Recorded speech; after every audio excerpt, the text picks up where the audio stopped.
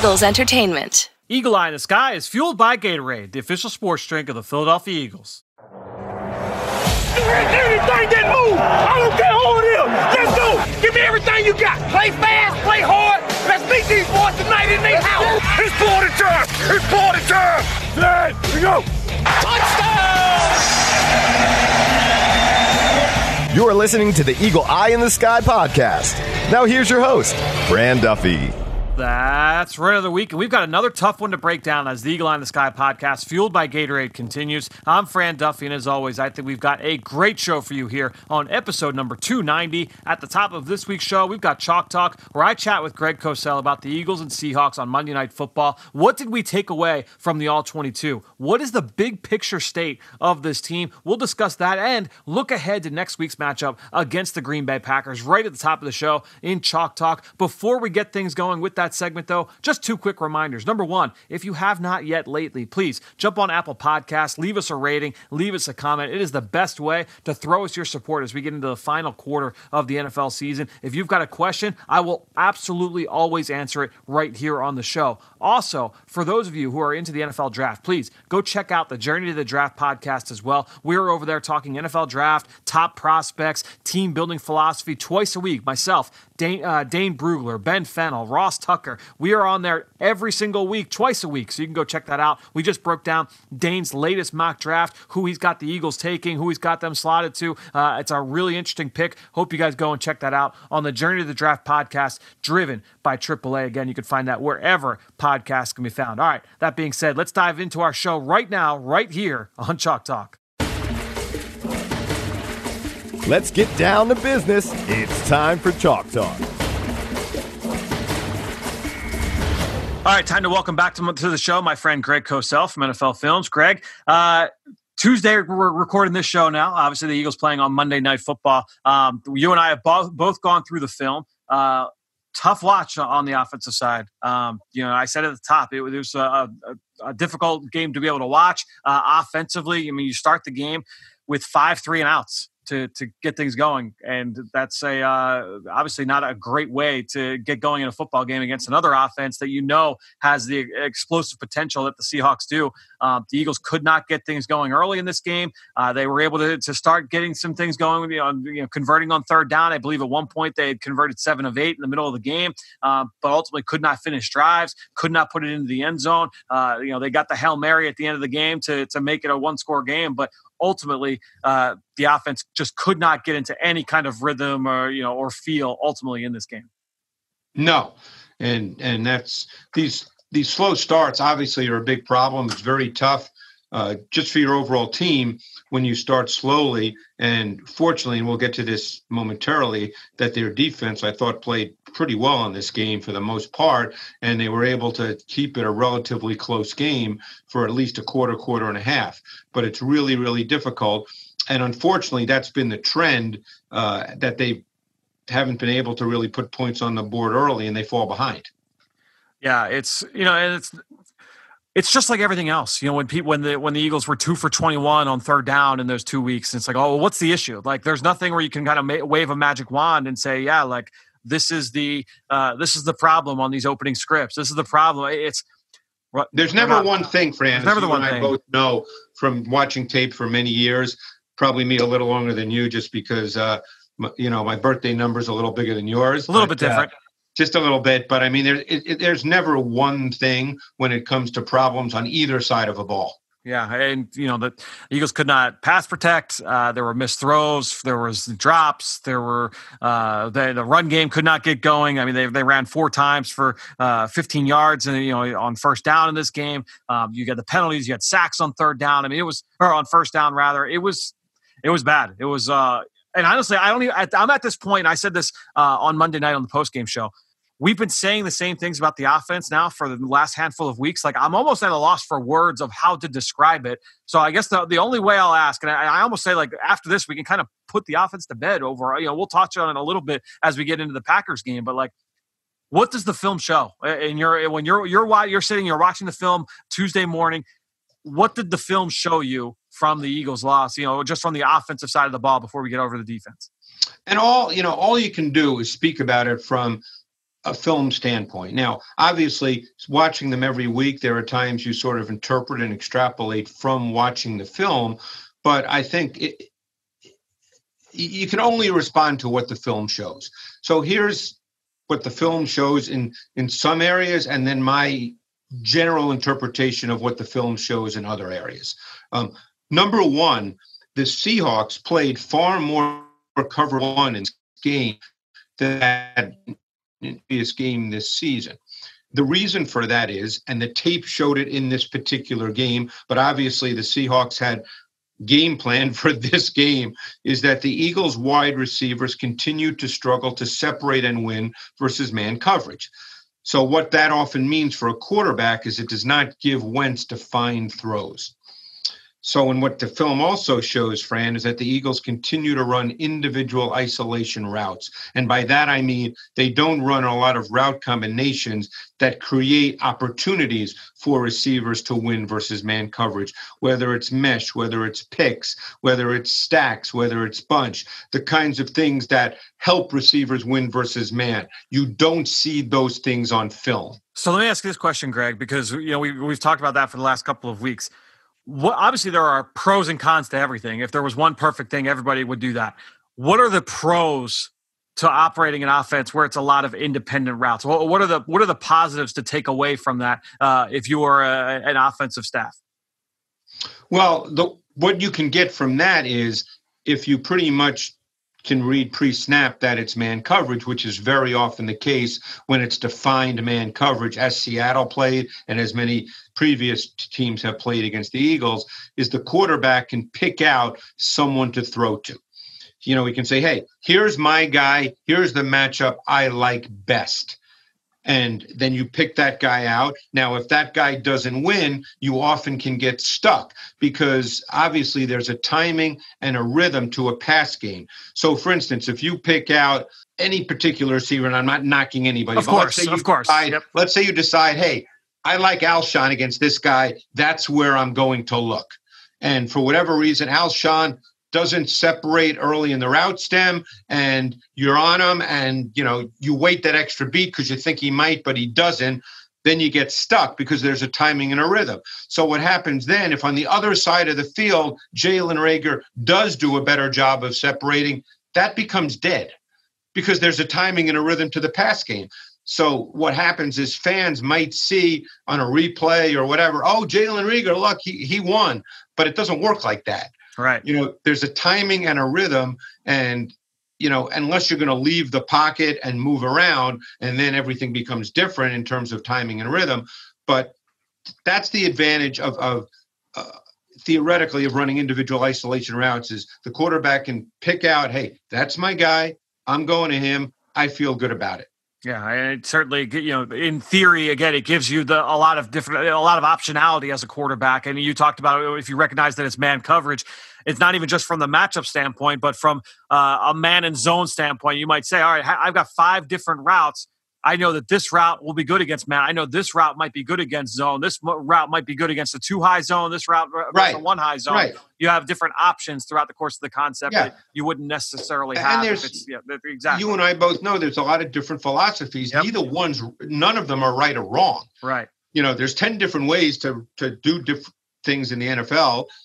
There's many ways to run a pass game. There's been a lot of successful pass games in the NFL that have totally different concepts. Yep. There's many ways to do things. So it's not a matter of what's right or wrong. It's just, as we know right now, what the Eagles are trying to get done for many reasons is not working out.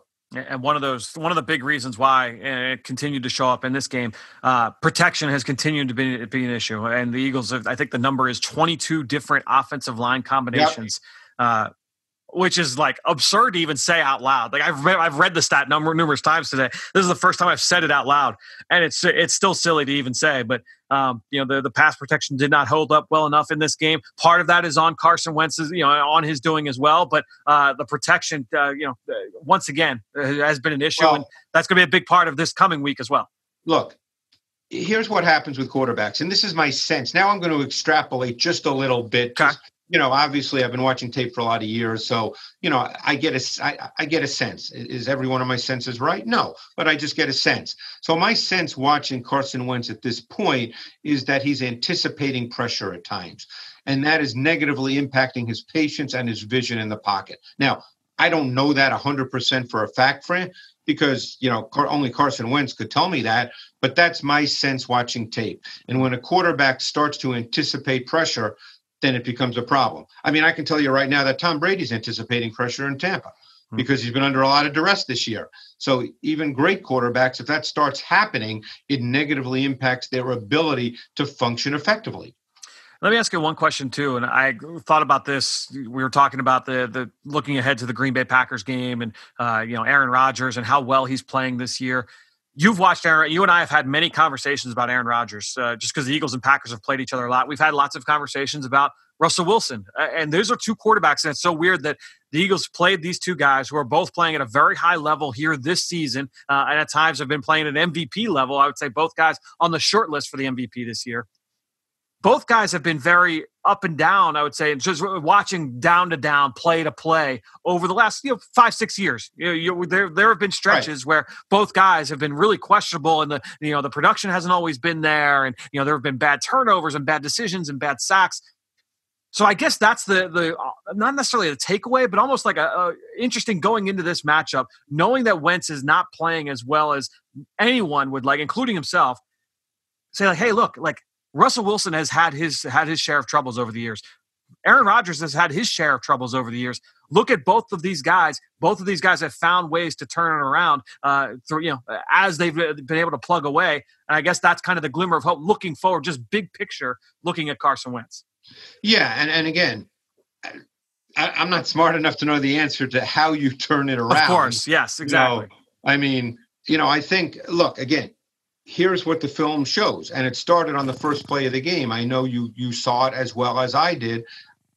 To me, that was a high-low concept where they ran Rodgers as the low receiver and Goddard from the other side as the high receiver. They anticipated that the Seahawks, who in normal down and distance do tend early in games to play more cover 3 than anything else. They had a nice cover 3 concept, a high-low. To me, watching the tape, I sat there and said, I thought the ball should have gone to Goddard. Only Carson Wentz could tell you why it didn't. Maybe I'm wrong. But, I think that's a little bit part of it. I think when quarterbacks struggle, and you mentioned Rodgers, because I think this was an issue at times with Aaron Rodgers, and I know our buddy Ben, who studies the Packers probably in greater detail than either you and I, he would probably agree with us 100%. Based on film study, that there were times, not this year anywhere near as much, but over the last 2-3 years, where you'd watch Aaron Rodgers and you'd say, why didn't he throw it? That was the design of the play. It's right there. Why didn't he throw it? Well, we don't know. We can't answer that question. Yep. So I can't answer it for Carson Wentz either. Yep. But, I think I've been watching tape long enough where I get a sense of what the route concepts are versus particular coverages. And you get a sense that, hey, this is, I think, where the ball should go. Yeah. And I think, at times now, when I watch tape of Carson Wentz, I feel like he's not quite seeing it with the clarity that, he's seen it in previous years. We've seen him do this. Yeah. Really, when you talk about quarterback play, we talked, was it last week or the week before, about, the confidence that goes into that, the guys that get into a rhythm and you start getting into a flow of the game. When you're talking about the different offensive line combinations, obviously all the different ideas with the new coaching staff and all the different voices, and then you talk about like the wide receiver drops. There have just been so many issues that have kind of culminated into now. It's an issue that they've got to get corrected. They've got to get Carson Wentz back into a rhythm. But you and I have talked about that almost ad nauseum over the last few weeks. Let's go over to the defensive side. Which I thought was a good performance. I thought we saw some really good things from the defense. Was there an aspect of the game or a specific position group or player that kind of caught your eye? Or what was your big takeaway watching the defense in this matchup? I got to tell you, if you're talking about individuals, again, I thought Alex Singleton really stood out in this game. I thought he played really well. It's clear the Eagles believe he's their best linebacker. I think he's played every snap now for a couple of weeks. I think so, yep. I think it was evident after a game or two that he was their best linebacker in terms of movement, traits, and I think it's played out that way. I thought McLeod had some really good plays again, playing downhill. He had a really good game. His post safety position. I thought Jalen Mills bounced back after he did not play well. Yeah. I said I made the note that Mills had some good snaps in the run game, playing with aggression and competitiveness, especially heading in when it was man coverage and the tight end blocked. I thought he did a really nice job. I thought Fletcher Cox had some really good snaps in this game. Yep. Overall, I thought they played the run game really, really well. Yeah. I thought that because we know Seattle, they do run the football. And look, it was his first game back, and they didn't want to, overwork him, obviously. So they gave Hyde the majority of the carries. But if I remember correctly, I think Hyde had 15 rushes for 22 yards. Yeah, I believe that's right. Yeah, obviously he had the touchdown that came back off the penalty, but I think ultimately that was a penalty. That was a penalty, no question. I think when you look at the defensive performance, a bunch of guys stood out. That's why when I did some of my breakdowns today, it was tough to kind of hone in because I felt like Derek Barnett had some really good snaps. Josh Sweat had some really good snaps. I thought Javon Hargrave was really disruptive. You mentioned Fletcher Cox. Brandon Graham did some good things. I mean, it was a really good performance by this defensive front. I thought Duke Riley really stood out with his block recognition in this game. There were a couple where he was a little bit slow to trigger downhill, but there were some where he defeated blocks with quickness. He was able to play through contact. He saw things. So I thought overall everybody, all three levels, really stood out, in defending the run. Pass game, it was a little bit of a mixed bag. Obviously, look, DK Metcalf had a career game for himself, career high in terms of receiving yards. I know a lot of people are quick to beat up on Darius Slay. He was the first person to beat up on himself post-game. I will say, you and I talked about this last week. And when we saw DK Metcalf do this to Stephon Gilmore, we saw him do it to Tre'Davious White this year, two of the best corners from a year ago. Really, the only guy that has really kind of put the clamps on him was Jalen Ramsey a couple weeks ago. We saw him do it to Patrick Peterson last week. I mean, DK Metcalf, one of the most impressive physical specimens, regardless of position in the NFL right now. Yeah, I mean that was a one-on-one matchup pretty much all throughout the game. It's a tough matchup. Metcalf is a physical specimen. Obviously, I think when when all's said and done, did Metcalf get the better of it? Yeah. Slay had some good snaps as well. Metcalf, as I said, did get the better of it. But he also made a couple of tough catches. The slot fade, I think, early in the fourth quarter was really good coverage. Just an outstanding contested catch by Metcalf. But overall, Metcalf did get the better of it, but Slay competed the whole game. Yep. Yeah, I agree. I thought that, overall, the defense was certainly a bright spot in this game. The way they were able to keep the defense, or to keep the entire team in it. You got some key fourth down stops from Derek Barnett, and some of those were set up by some of his teammates. I thought overall his snap anticipation on that first one down in the goal line was able to beat the block from DK Metcalf. He was trying to pin down on the defensive end, did a great job jumping that. Javon Hargrave did a good job getting some penetration on that play as well. And then on the second one, on the sack, I wasn't sure. What did you think in terms of that one, Greg? Because it was 4th and 2. They were running a rub route at the top of the screen. It looked like Tyler Lockett was going to break open. Russell Wilson was really quick to get off it. I wasn't sure. Yeah, he was. Do you think that it was Brandon Graham's color, flashing in front of his eyes, that forced him to tuck it? That kind of caused. I looked at that play a number of times, and I just kept coming back to, in my mind, again, you never know what's in a quarterback's mind, Fran. That's the thing. So we can talk about it for 10 minutes, but I thought that, and who was the defender? Lockett came from the slot, right? So was it Roby Coleman? Yep, exactly. I thought Roby Coleman was just a hair close, because if you leave that ball a little too far inside, that's an interception. That's maybe a return for a touchdown. Right. So again, without knowing what's in Wilson's mind, I just thought maybe, hey, it wasn't quite there, just didn't feel comfortable. Now, what you said is also possible because Wilson is 5'10 and a half. So maybe he just didn't feel like he had a clear line of sight either. Yeah, I thought I watched that a bunch of times and tried to get a sense of why he got off that so fast. And I wasn't sure if it was Brandon Graham or not. But either way, he tries to escape, step up into the pocket. Derek Barnett spins back, retraces the rest of the I was going to ask you this because I looked at this 10 times. Yeah. Do you think Barnett was going to spin back anyway because you're taught never to go past Wilson, or do you think just ancillary, peripheral vision, he kind of saw Wilson leave we'll never know this unless you ask Derek Barnett, right. But I couldn't figure that out. I felt it was more the former, in that he was spinning back because he did not want to get deeper, felt that he was getting ready to step up and said, I'm about to be deeper. I need to spin back inside. Which you never want to do against Russell Wilson, obviously. Exactly. You don't want to be there. You're not getting him down if you're 3 yards behind him. No. So I thought that overall that was a really good play from Derek Barnett. So the defense did some really good things. On third down, they were able to get off the field. The turnover's not quite there, obviously, still. But overall, some bright spots to take away. I tell you, it was an interesting coverage. And again, this is a Jim Schwartz question, but obviously on the 52-yarder to DK Metcalf, that in some ways changed the game a little bit. Right. Which was 3rd and 13. Though, obviously they ended up rushing 6. It was not a 6-man pressure because it was not cover 0. So they rushed 6. Somebody added in because the back Hyde, it was all dependent on where Hyde would go, obviously, because if he free released, somebody was going to go with him. Right. Yep. I think if he released immediately to his right, I think the defensive end to that side, and I forget who that was on that play, would have gone. It was probably Brandon Graham. Yes, I think so. Yeah, he would have gone he would have peeled because somebody would have gone with him. They weren't going to leave him alone. But it wasn't. The coverage was not man in a strict sense. It was almost like a zone match, but yet McLeod came and played low, almost like he was a robber, but it was not, but it was not pure man. In other words, Slay was giving up the post. Yep. It was a tough one to kind of figure out. I thought so too. Yeah. It was at first watching on TV, I felt like it was a single high coverage, but then as I watched it, I felt like it's kind of a quarters look on the back end. But since it was the blitz, that was kind of one of those ones where I was like, yeah, I don't know. It was definitely a called 5-man pressure. Yes, 100%. It came because of how it played out. Yep. But it wasn't a 6-man pressure because that means you're playing pure zero. Pure zero, which they were not. Zero. Yeah, exactly. It was one of those where I'm watching a handful of times. I was like, I'm not going to get this one. I need to keep going. I know, but those are the ones that make me crazy. I know. I take way too much time watching those plays, and at the end, I have the same thought that I had the first time I saw it, which was, I don't have a clue. Yeah, right. Exactly right.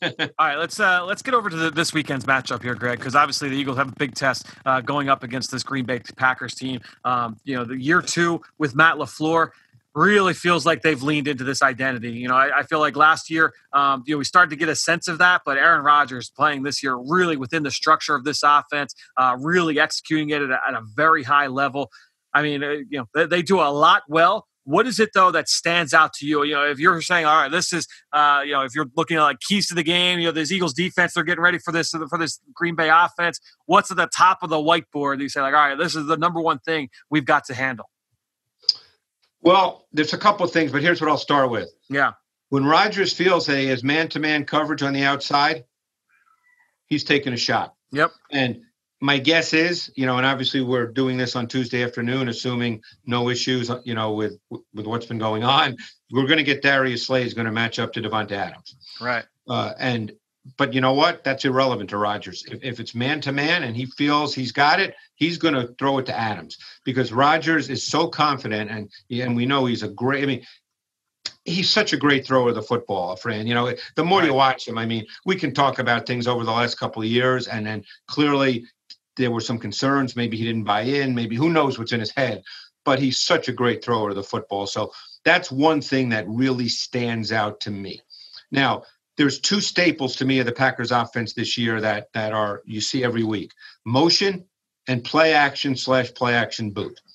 Based on quarterback rating, Rodgers is the best play action passer in the NFL. Yep. You're going to get motion, you're going to get play action, and you're going to get play action boot. And I guarantee Rodgers is kicking himself last week because they had a great play call and he left the ball too far outside to Davante Adams. And if he had taken him across the field, he would have had a 60, 65-yard touchdown. And I know you know the play I'm talking about. Yes, exactly right. Yep. So I think those things stand out to me when you talk about, just their offense in general, and then Rodgers, the fact that he will go after one-on-ones. Yeah, I think, when you mentioned the pre-snap motion element of it, I was actually shocked to see that they are only 9th in the league in pre-snap motion, just because it's such a big part of their offense. I guess that speaks to how much it's used around the league, but they're 9th most in pre-snap motion, and they're really, really effective with it. And Not only does it open things up for them, in the pass game, but in the run game, it really, really does a lot for them in terms of getting Aaron Jones, Jamal Williams, getting those guys downhill on the perimeter. Really does a nice job of affecting second and third level defenders. And that's what you're going to see most often in this game. Tyler Ervin was that guy for them throughout the first chunk of the year. He's been hurt the last couple of weeks. They signed Tavon Austin this week. We'll see. I saw that. Yeah, we'll see. My guess is he's that guy for them. Moving forward, we'll see if he's kind of implanted into that offense quick enough to make an impact for this Sunday. But whether it's Adams, Marquez Valdez-Scantling, you'll see Alan Lazard, you'll see the tight ends. You'll see all these guys, Aaron Jones and Jamal Williams. Like all these guys are giving the ball on these Jets, and not even just giving the ball, but used on the Jet action as well. It's a big part of what they do. It's given the Eagles some fits early in the season. I feel like they've kind of bounced back a little bit over the last couple of weeks. The Eagles had a couple of those plays against Seattle where Rodney McLeod hunted them up in the flat, ran the alley, and finished one-on-one. Hopefully that's a sign of things to come. They will need that against the Packers this week because it's a big part of what they do, obviously. Well, the note I made is I probably make this note every week in my notes, but I said, and it's funny to say this because Aaron Rodgers is so special as an individual, but the Packers are a highly schemed offense now that features multiple personnel packages, formations, motions, shifts, play action boot. I mean, obviously they have great talent at the quarterback position and a great wide receiver in Adams, who I know they just played Metcalf and he's freakish just in terms of size and speed, but I personally, and people can debate this, and it's a fun debate, but I personally think Davante Adams is the most complete and best receiver in the NFL right now. I don't disagree with that argument, especially when you talk about who's the most complete. Maybe not the toughest matchup. You would say DK Metcalf might be and Julio Jones, the tough matchups. But in terms of who's the most complete receiver, I think you definitely make the argument for Davante Adams. I was having this discussion earlier, actually, with Ben as we were just talking about the matchup, getting ready for Eagles game plan this week. When you look at this offense, and obviously Matt LaFleur comes from Kyle Shanahan, and there's a bunch of teams in the NFL running this system, and this is the variation of this system. You look at Minnesota with Kirk Cousins, you look at Cleveland with Baker Mayfield, the LA Rams with Jared Goff, certainly San Francisco obviously with Jimmy Garoppolo. You look back to when Shanahan was in Houston with Matt Schaub. All these guys. You see the line. And he went to the Super Bowl as the OC with Matt Ryan, and that was that system. The only time we've seen a quarterback with that supreme physical skill set to play in this offense, do you go back to Denver with John Elway? Is that it? So to see them operate this offense with this kind of plus talent at the quarterback position, I feel like that's why we're seeing this thing really kind of take off this year. I couldn't agree more because Rodgers. This is no knock on John Elway, believe me. Of course. We're not knocking John Elway. But, Rodgers is just more of a naturally precise ball placement thrower, than John was. John had just ridiculous traits in so many other areas. He's a more physical guy than Aaron Rodgers, clearly. You were breaking down film for 15 years by that point, by the time Elway had kind of hit his stride. Yeah, right? So, there's no knock on John Elway. They're different guys, both great. But, Rodgers is a true precision passer. He's made throws throughout his career that you just, and when I say throws, Elway, and again, we're not having a debate here about who's better. That's not the point. Yeah. Elway was a power thrower who just could drive the football. While Rodgers has an incredibly strong arm, he's a little different kind of thrower than Elway was. And that's what makes, for me anyway, I love evaluating quarterbacks. And, I'll be right probably more than I'm wrong. I will be wrong, as I'm often pointed out on Twitter when I am wrong. And I will be wrong, and I'm sure I'll be wrong again. But Rodgers he's different. But when he's at his best, he is so precise with his ball placement, it's just silly. The Eagles have played a bunch of these teams already this year. They play this kind of system. So I don't think we need to harp so much on the system itself. It's going to be a lot of the things that we have talked about.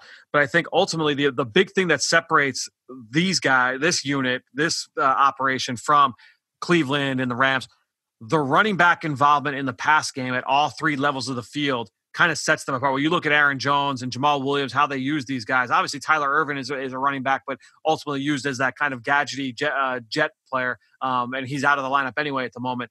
But using these guys vertically down the field, down the seam, that's kind of an X factor for them as well. Yeah, I mean, they do. The thing is I think one thing we've seen over the last month is they've been attacking. I can't remember every play, nor can you. We study this and I watch them every week, and you've been studying them in detail for this week. So I can't remember every play, but it seems like they've really been trying to attack a little more vertically over the last month. Maybe just the system is coming together more and more. Valdez-Scantling has become a little bigger part. The tight end, Robert Tonyan, has vertical ability. Yep. I thought that 39-yard touchdown this week was a beautifully designed play. That's the thing. They can beat you with design vertically, and they can beat you with Rodgers just making great throws. Yep. I mean, the Eagles are not a split safety defense, so you're not going to see, much cover 4 at all. But I mean, a few weeks ago against San Francisco, Valdez-Scantling caught that touchdown, which was a great cover 4 beater concept. You probably remember that from doing your research. No question. So they've been doing a really good job tactically and schematically attacking as well. But like I said, if Rodgers gets man-to-man, he's going to attack it. And whether they attack it vertically or whether they attack it with crossers where you run away from coverage, but they just do a really good job. I think when you look at this receiving core, I mean, it's a lot of big-bodied guys, I would say, in terms of you look at, Allen Lazard and Equanimeous St. Brown. Valdez-Scantling is tall and long and lean, but he's really explosive. I mean, legitimately like a vertical threat with long speed. He's had issues with drops, but he can take the top off it and can make you pay down the field. And then Adams, the way that they use him both inside and outside is also so lethal. You talked about his skill set, but the way that they use him and all the different tight splits and the kind of binds that they put you in as a defense. I mean, you've got to defend against him with a two-way go, and they love getting him the ball on the move. It's a tough group to get to. No, I mean, the issue you face, and then we can move on to the other side of the ball. Well, and plus, we'll just mention Aaron Jones, who I think is a really complete back. Yep. But Jamal Williams is also a very good back in my view as well, who can run and catch, by the way. But I was going to say this, we assumed Darius Slay would be on Davante Adams. I mean, I think that's, I think so. That would be my guess. The Eagles all of a sudden changed their approach, because the one thing you do have in this game, look, you and I both like Avonte Maddox. I think he's feisty. I think he's competitive. I think he's physical, but he's 5'9", 5'10". And, Valdez-Scantling is 6'3". And that would be one concern I might have as we look at this game from a man-to-man standpoint.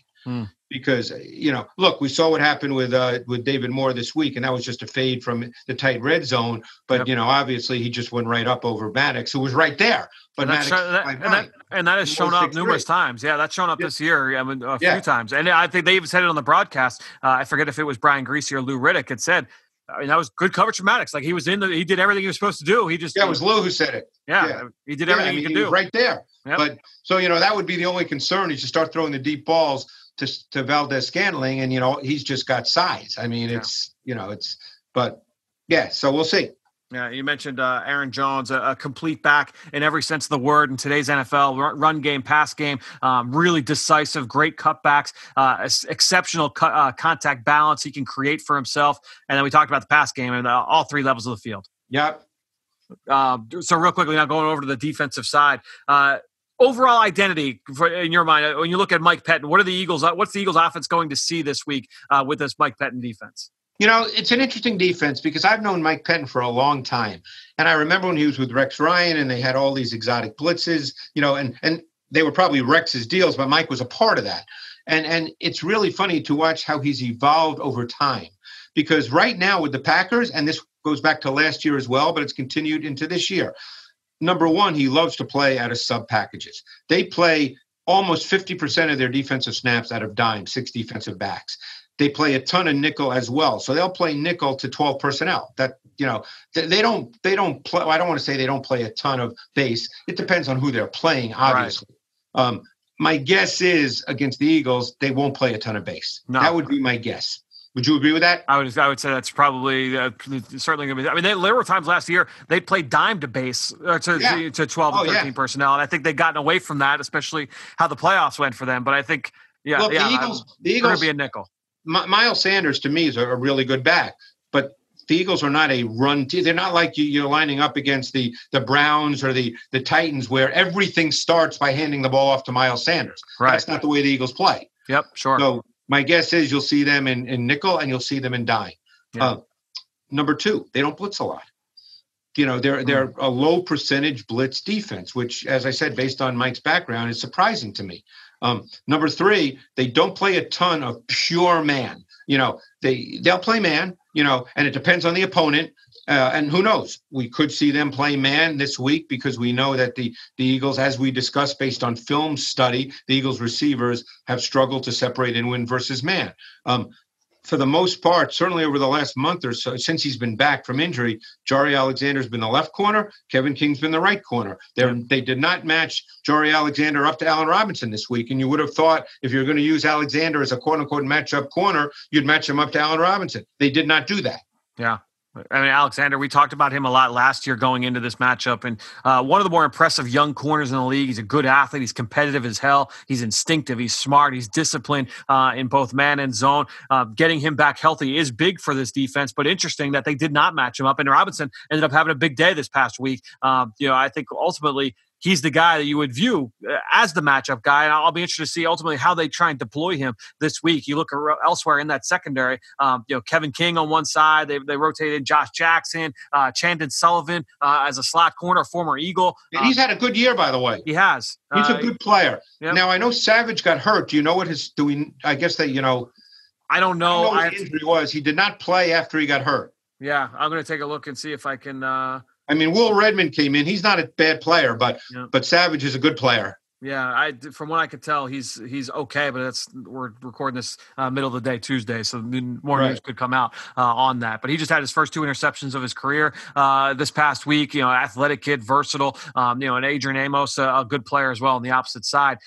Talk about that front. You look at Zadarius Smith and Preston Smith. They were 2 big-ticket free agents last 2 off seasons ago. Have really had strong debuts. The production hasn't quite been there from them, and especially from the Preston Smith angle of it. I know he's kind of come under fire out there in Green Bay a little bit, but you look at Kenny Clark, rock solid defensive tackle, and then those 2 guys, the Smith brothers. It's they've got some formidable players up front. Yeah, you can't go on the assumption that they're not any good just because they haven't been as dynamic as they were a year ago. Of course. Coaches don't think like that. Right. They never do. They look at their traits and what they could possibly do, particularly against, an Eagles O-line, which, by the way, I thought, just as a quick aside, they had some issues throughout the game this, Monday night, but I thought that they settled in at, a little bit. So we'll see how it is. But obviously, I assume a lot is still going to be a left tackle and Peters will still be a right guard. So getting back to what they like to do in their dime, okay? In their dime, they very often like to play both Smiths and Gary. And what they do predominantly, Zadarius Smith is the one who goes inside. Now, you'll see Gary inside once in a while, very once in a while, Preston Smith. But for the most part, when they have the 3 defensive ends in the game, Zadarius Smith is the one who goes inside. And he's a tough match for offensive guards. And, that's something to definitely look for in this game. Yeah, I think that'll certainly be a matchup to keep an eye on. But, Greg, we'll be back here next week here on the Eagle Eye in the Sky podcast, fueled by Gatorade, to break this game down. Thanks so much for joining us once again, and we'll talk to you next week. Thanks, Fran. Experience the fastest internet and more in a snap. With Xfinity XFi, you get the speed, the coverage, the control, and security you need for the ultimate in-home Wi-Fi experience. Xfinity, proud partner of the Philadelphia Eagles. Great stuff from Greg, who you could follow on Twitter, just like I do, at Greg Cosell. And while you're at it, I'm at EaglesXOs. That's where I post all the podcasts I'm a part of and all of our X's and O's content that we produce here with Eagles Entertainment. And I greatly appreciate everybody that promotes this podcast on all forms of social media. That's one way to support the show. But the other way is to go on Apple Podcasts or Stitcher, leave us a rating and leave us a comment. I wanted to give a shout out today to a few people that left some questions and left some comments. So I wanted to give a shout out to those 3 people. We'll start things off with MBN Iboma, who left a 5-star review on our Apple Podcast page saying, Fran, been reading the column and listening to the podcast for years, and then left some nice words about the content and how it helps them learn the game. The question is, how much is Doug Peterson missing Frank Reich? And I think, look, everybody misses Frank Reich. Everybody misses all the coaches that go on to promotions to other jobs, right? Obviously a big part of the Super Bowl win, but that's life in the NFL, right? And again, that was 4 seasons ago that he left the Eagles. So, the Eagles have made changes over the last couple of years to the coaching staff, trying to figure out how do you get, back grooving the way that they were in 2017. Certainly Frank Reich had a big part in that, but a lot of the coaches that are still here were here in 2017, right? You look at the rest of this coaching staff. I mean, Jeff Stoutland and Deuce Staley, obviously Doug Peterson, Press Taylor. A lot of these guys were here in Philadelphia for that Super Bowl run. So as much as you miss Frank Reich, you miss John DeFilippo as well, coaching the quarterbacks. All these guys that were here, a bunch of them were here in 2017 and still, have to find a way to get that offense back grooving. Obviously, there's a lot of factors at play when you talk about durability and turnover on the roster and things of that nature. But good question there from MBN. Next one here from longtime listener, right? Him left a 5-star review on our Apple Podcast page as well, saying, "Look, it's been a tough season to stay hopeful, but your podcast really helps with the information you provide. Quick question, really appreciate that, Will, number one. But quick question." I remember a few years back, cornerback Trevard Lindley had a tough time getting on the field, and the defensive backs coach at the time said that he needed to work on his T-step footwork. Got me thinking, have you noticed any changes from a technical standpoint from the DBs compared to last year being shown yet from our new defensive backs coach, Marquand Manuel? So, Will, I think the honest answer from my end is that I do not study defensive back play well enough that, just kind of buzzing through the film, I'm watching a whole bunch of different things that I can sit here and say with certainty, yeah, I'm seeing a lot of different techniques here from the Eagles defensive backs. I can't sit here and honestly give you that assessment. Here's what I can say. I think we've certainly seen some coverage or some changes from a coverage standpoint. They're playing a lot more man coverage this season compared to what they've done in years past. How much of that can be attributed to the acquisition of Darius Slay? I think that certainly has an impact on that as well. I would say we're probably seeing a little bit more press coverage than we've seen in the past, but I think that goes hand in hand with playing more man. I can't sit here and say that the techniques have changed, but Marquand Manuel, a very well-respected defensive backs coach, and he's got these guys playing well. I mean, they've throughout the course of the season, maybe coming into this week against Seattle, they were one of the best in the league in terms of giving up big plays. They had not given up a lot of plays over the top down the field. Obviously they gave up a chunk of them this past week against Seattle, one of the most explosive pass games in the NFL. But overall, the secondary has looked pretty good. They just, there's been moments overall where they've been had, especially down in the red zone. They've given up a few more plays than I think that they would like, although they've turned that around in the last half of the season. So good question there from Right Him. Sorry, I couldn't give you a more extensive answer on the overall technique in the DB room.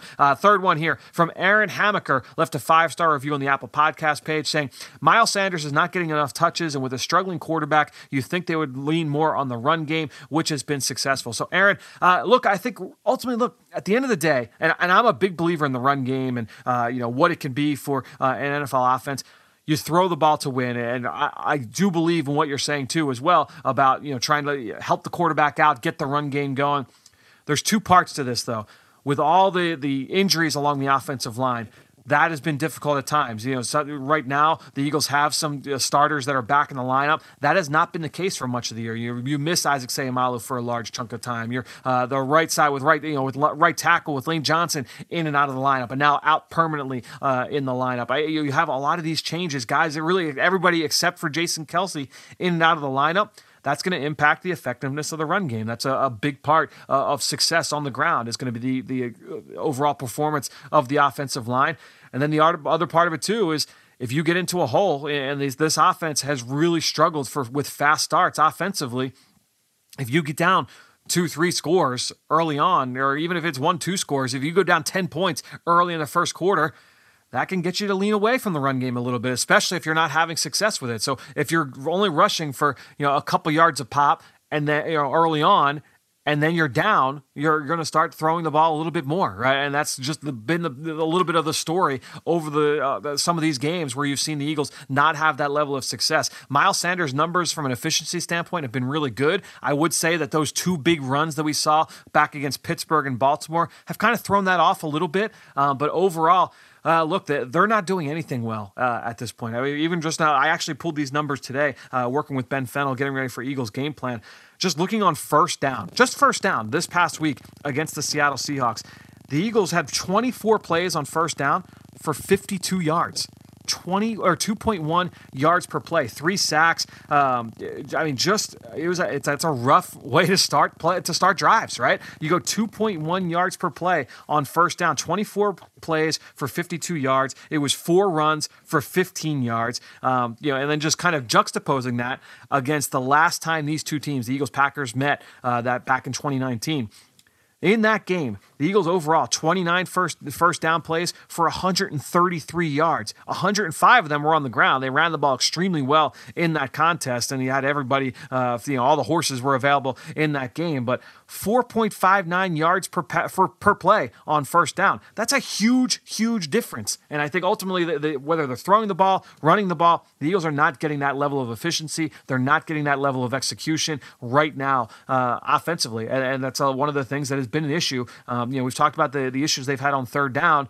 And I know people are tired of hearing about that, but a lot of the issues on third down is because you're on 3rd and 9, 3rd and 10, 3rd and 8, or those kinds of things lead to a struggle to have success. And so first down, a huge part of it, and the run pass ratio can kind of get skewed by that. But Aaron, good question. Really thanks so much to all three of you guys, Aaron, Wilt, MBN. 3 great questions from you. Hope all of you guys got the answers that you guys were looking for. Special thanks as well to Greg Cosell and all of you out there for your continued support of this show and all the rest of our podcast offerings here on Eagles Entertainment. All that being said, I think that'll do it. Another show in the books here on the Eagle Eye in the Sky podcast, fueled by Gatorade. For everybody here at the Duffy House, I am Fran Duffy. We'll talk to you later this week. There's still time to be in the stands at Lincoln Financial Field this season with an Eagles fan cutout. Put on your game day best and upload a photo of yourself so that you can join us on game days. Fan cutouts printed by Ricoh are only $35, and orders of 4 or more receive a $5 discount per cutout. Best of all, your purchase benefits Eagles Autism Foundation and also waives the registration fee for the 2021 Eagles Autism Challenge event. Order today at PhiladelphiaEagles.com/cutouts.